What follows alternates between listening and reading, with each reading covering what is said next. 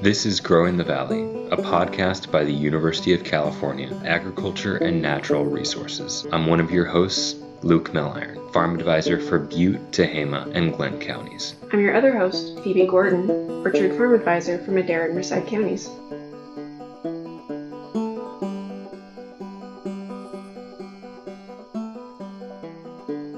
Today, we are welcoming Katherine Jarvis-Shean back to Growing the Valley. Kat is the Orchard Systems Advisor for Sacramento, Solano, and Yolo counties. So welcome back, Kat. Hey, happy to be back. Today, we're going to be talking about a research project that you're doing looking at heat during the dormancy period in walnuts. So can you just give us a really brief overview of what you're trying to do? Yeah, so the motivation behind this was that we've experienced a lot of warmer winters lately, and we expect winters to keep getting warmer in the future. And that's a problem for trees like walnuts that have a high chilling requirement. So what we're trying to do, in the long term, the solution for that will be varieties that have lower chilling requirements. But in the short term, the next 20 to 40 years, dealing with the varieties that we do have, we need some adaptation tools, we would say, to help those trees get through warmer winters or help them feel better on the other side of warmer winters. So what we're doing is heating up trees in the field to simulate those warmer winters, and then applying dormancy breaking products towards the end of winter to see if they can essentially trick the tree into thinking that winter was warmer than it was and, wake up more normally in the spring. Let's go over walnuts themselves and what they require. So what is generally the range of the dormancy period, and how do you kind of differentiate between what's a good winter and what's a bad winter, at least when it concerns walnuts? We generally think of dormancy period as being November 1st to the end of February. Trees do not have day planners or calendars that they look at, so they don't know if it's November 1st or not, but that's roughly when conditions start getting cooler and trees start going dormant. So, and then we count through the end of February if you're a higher chill, later leafing thing like walnuts, but it would probably be earlier for other crops. Dormancy ends earlier for earlier bud breaking crops like almonds or plums. And what we're looking for is an accumulated experience of cold conditions during that winter. So old school way of counting that is chill hours, which is any hour between freezing and 45 degrees Fahrenheit. We've figured out newer ways since computing technology has gotten better, ways that count more like the trees count. Turns out they're very good at math, that we call the dynamic model or chill portions. So in the chill portions world, we think Chandler needs about 55 to 60 chill portions, which I think is something like 900 chill hours, 900 to 1,000 chill hours. They're not perfectly equivalent. Otherwise, what's the point of making a second model? But that's somewhere in that ballpark of overlap. And yeah, so what is behind this is both having cool conditions during the evenings and nighttime, and then also having fairly mild conditions, so also staying cool during the day. What's a problem is if it gets really warm during the day and we have these big swings in temperature, those high temperatures can essentially undo the cold temperature experience from the previous night if it gets warm enough. So that's what we're looking for, is cold nights, cool days. If we can get fog on top of that, that's great, because we're talking about air temperature here, but what really matters is the temperature that the buds experience. And if they're sitting out in the sun, even if it's a relatively mild day, they're going to be absorbing a lot of that solar radiation energy and heating up. So why did you decide to initiate this project? I've been a super nerd when it comes to winter chill for about a decade and a half. I did my PhD research on how winters were going to get warmer, the extent of that warming and how that was going to affect orchard crops in California. And so I presented all those data to the industry, and everybody, as could be expected, was like, so what are we going to do about it? And I didn't have a good answer for them. And we really, as an industry, didn't have a good answer for them. And subsequent to me doing that research, we had 2 very warm winters that created a lot of problems for a number of crops: walnuts, pistachios, cherries. And I think that finally got the industries to come around to like, okay, this isn't a problem we'll have to deal with eventually. This is a problem we need to deal with now. And so the Walnut board approached me to test these dormancy breaking products to see what is the best adaptation tool that's on the shelf or very near being on the shelf that will be available for growers to use. So you kind of mentioned earlier, you're heating up these trees and applying rust-breaking agents, but I know that there's a little bit more involved in it. So can you describe kind of how you are simulating these warmer winters? Yeah, whew, girl, I've got the wrinkles and the gray hairs to show. There's a lot more involved in it. Yeah, so it's a pretty infrastructure heavy project because it's just one of those rules of doing field-based science that as soon as you want to study a problem, that's the year that Mother Nature decides to not have that be a problem, right? So that was certainly the case with a lot of my PhD time, was like, let's study the effect of warm winters. And then there were a lot of cool winters while I was trying to do that. So, there's good reason to think that that these products might have different results if they were being applied to trees that had gotten enough winter chill versus if they hadn't got enough winter chill. And so we wanted to be sure that we were testing these products in conditions that would simulate the problem that they were trying to solve. The way we did that, working with Dr. Maciej on campus at UC Davis, was we built essentially open top growth chambers in the field around 5-year-old walnut trees, and heated them up with indirect heater diesel air heaters, and then pumped that hot air into those chambers so that, it's open top. So they're still getting the same radiation. They're still getting pretty good to same air movement. Humidity is the same. Rainfall is the same. The only thing that's really different is the temperature. And in doing that, we got temperature to increase anywhere between 5 and 9 degrees, depending on the night, the airflow, and also during the day, just with the mild greenhouse effect of having this clear plastic siding around these trees. So what we were shooting for was to increase the temperatures, to decrease chill by about 20%, to get down to around 50 chill portions, which is where we've seen big problems with Chandler in the past. So we did that from basically the beginning of November through almost to the end of February. And I should say that, so paired with that, we have other trees that are in the same block, but not being heated up. So they're experiencing ambient, normal, adequate chill conditions.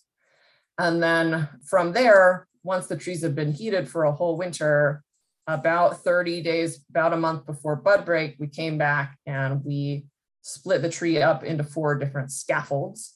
And each one of those scaffolds on both the heated and unheated trees got one of these different rust-breaking chemicals. And another really interesting thing that we're looking at with this is not just spray and see the results, but we're trying to understand the physiology of the response to these treatments and the physiology leading up to these treatments so that we can better predict how trees will respond in the future in grower fields and tell growers a little better, like these are the cues to look for, or these are the timings that are best for applying these things. And so to do that, Dr. Maciej, who's in the University of California, Davis in the Department of Plant Sciences, he is maybe known to listeners through the Carbohydrate Observatory. He's working with us, or I'm working with him, to study different kinds of carbohydrates before and after these treatments, and really as the trees progress through winter, to understand when the tree is most receptive to these treatments, when it can have the most impact. So we don't have great data from that so far in the same way we do the phenology results, but stay tuned for that. That should hopefully create some interesting and helpful results in the future. You can kind of get away with just looking at a scaffold because even though one tree is the same organism, functionally, a branch is going to operate independently from another branch. And so you're not, well, you might be influencing to a small degree, but you're not really influencing a whole lot if you do something to one quarter of a tree compared to looking at everything else. Yeah, I mean, that's the supposition. It's with any experimental design, there's something that's not quite the same as it would be in real life. And what we know that juvenile trees, very young trees, behave differently in their bud break behavior relative to adult trees. So we, because of that, didn't want to be using potted trees in a greenhouse setting. So that's why we wanted to use these trees that were already into their bearing years and have sort of settled down a little bit. It's true that there is probably some interaction down in the trunk as we're applying these different treatments. So there may be a slight degree of difference between what we're finding in the field and what a grower would experience. If it moves it forward 4 days in our trial, moves bud break forward 4 days, it might only move it forward 3 days in a grower field when that's the only thing being applied to the whole orchard. But what we're looking for is relative difference in effectiveness. This is really just the beginning of what will be a number of years in looking into these different products to really hone in on the right recipe. So it's still an effective way to look at relative differences in effectiveness for waking up the tree. And it keeps costs down a little bit too. Yeah, exactly. Yeah, I mean, that's the thing. Like these, we've got 2 of these diesel heaters because they're open top chambers. We want the rain to get in. We don't want to mess up with relative humidity. A bunch of really good reasons to have these be open top chambers, but that also means, hot air rises. So and that means that it takes a lot of energy to keep those temperatures up in these growth chambers. So, it's just the Walnut board that's funding this. We don't have backing from any state or federal grants yet. Fingers crossed that might come through, but we're trying to be as cost effective in looking at this as possible. And so that's the way we figured out how to do it. So what are you finding? Yeah, so we've done this. We've heated these trees and applied these rest breaking, dormancy breaking chemicals, and then followed the phenology, right, the bud break for one whole winter and spring season. And that was bud break last spring. And this year we're in our second round of heating up the trees, but we haven't applied treatments yet. And what we applied last spring was 3 different products. And I should say, none of these are labeled for use in walnut for this purpose right now. So, listen to this as an interested person in the industry, but do not take this as a directive to go out and use these yet, because they're not labeled for this yet. So we had a water control. We had a product that is a cytokinin plant hormone analog called CPPU. The brand name of what we used was Moxie. We had a sort of cocktail of different nitrogen sources, nitric nitrogen, ammonium nitrogen, urea, and calcium nitrate, which is under the brand name of Erger. And then hydrogen cyanamide, which is often marketed under the brand name of Dormex. And then one of the scaffolds got just a water control treatment. All of those products, well, I should say, Dormex and the Erger both moved the timing of bud break earlier in the heated trees. Actually, Erger didn't do any good when the trees got enough chill, but it did have an effect when the trees didn't get enough chill in both the terminal vegetative buds and the lateral vegetative buds. So that's, a later bud break is one of the symptoms of inadequate chill. So this is useful in correcting for that. But in some ways, that's sort of just horticultural curiosity. If it's later, we don't unless it's like way, way, way later and gets into a heat wave or something else that would be detrimental to bloom. What we care about much more from a production standpoint is that not enough chill can decrease the lateral bud break and increase the window of bloom timing. So we want a pretty narrow window so that all the nuts are starting the race at the same time. And so they're all ready to harvest around the same time. And we want lateral bud breaks so that we can get, nuts up and down the branch, not just at the very tip of the branch.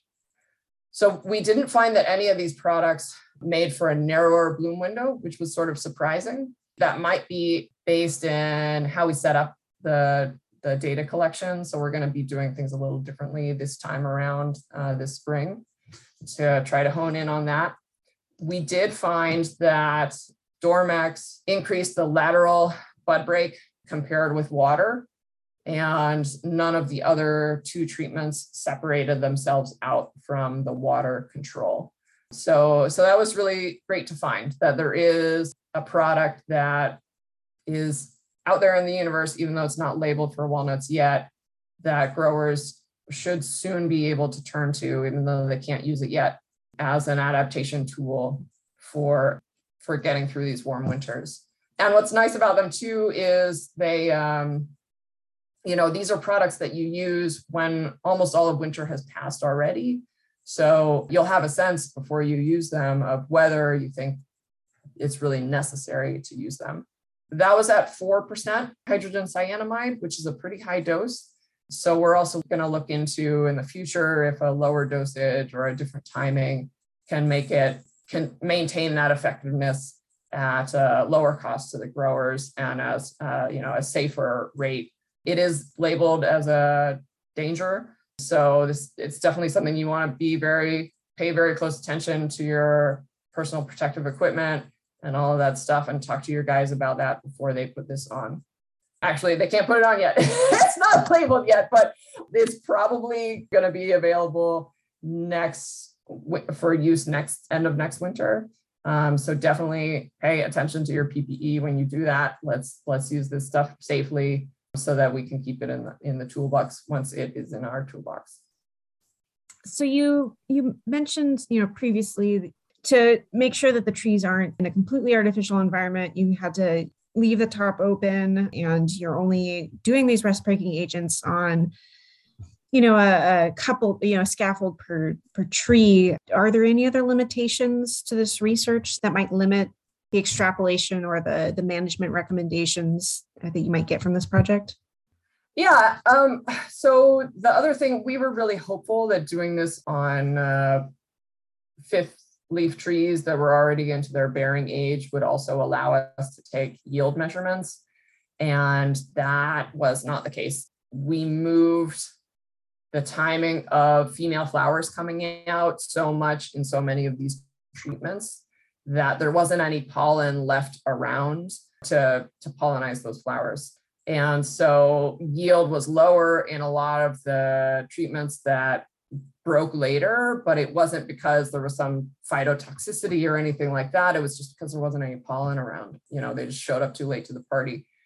But if we had a warm winter throughout a whole production region, then everybody would be late to the party. So they would be able to meet up in terms of catkin pollen and female flowers a lot better.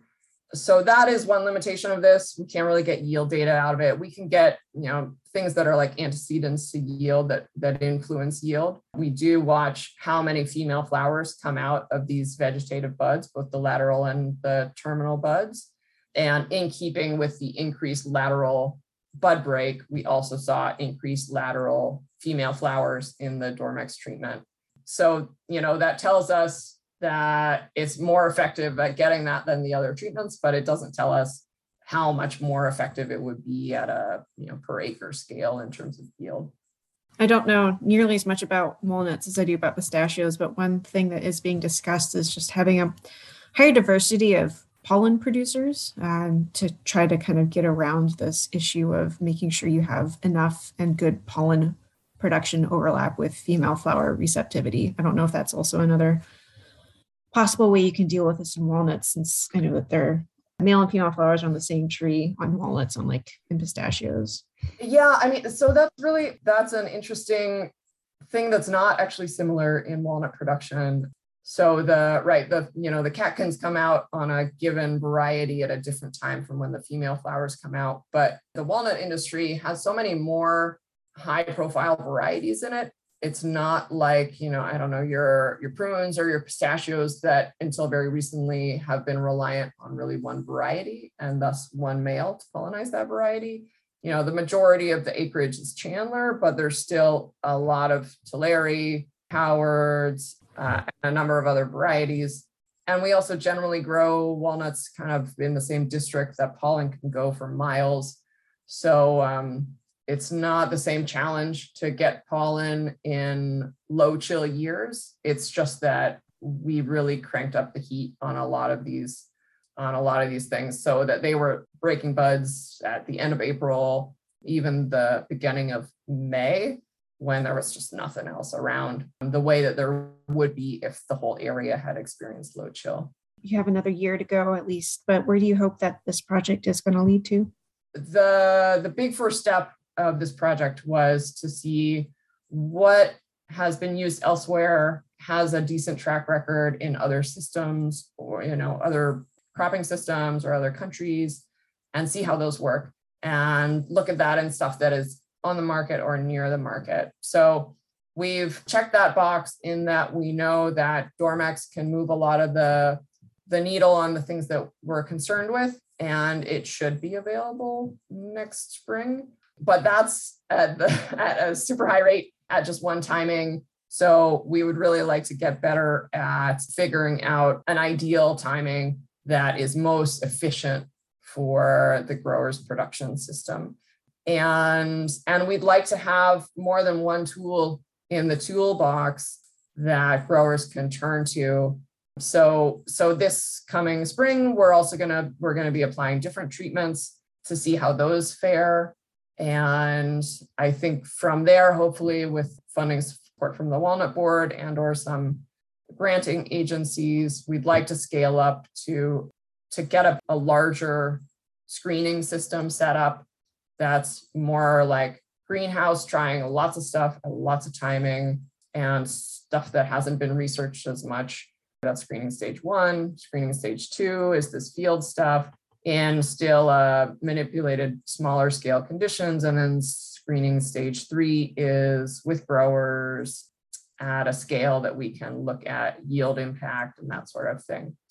So that's the hope. I mean, I think it's early days in terms of looking at this. I think I'm on this ride for at least, I don't know, another 4 or 5 years. But so far we've gotten some promising results, and we've already got one tool that growers will be able to use soon. So that's pretty exciting. Great. Did you have anything that you wanted to add before we sign off?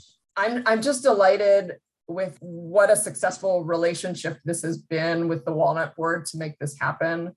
And maybe not everyone's comfortable with me framing it this way, but these are climate change adaptation strategies. And I just love that, the industry and researchers have come together to find solutions to these warmer winters. And it's just been a really productive relationship so far. So I guess that's all that I would add is thank you to the California Walnut Board for working with me to find these solutions for growers.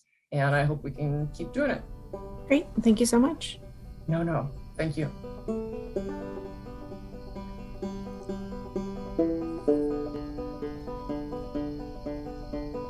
Thanks for listening to Growing the Valley, a UC A&R podcast. You can find out more about this episode at our website, growingthevalleypodcast.com. We'd like to thank the almond, pistachio, walnut, and prune boards for their support. We'd also like to thank my sister, Muriel Gordon, for writing and recording the theme music.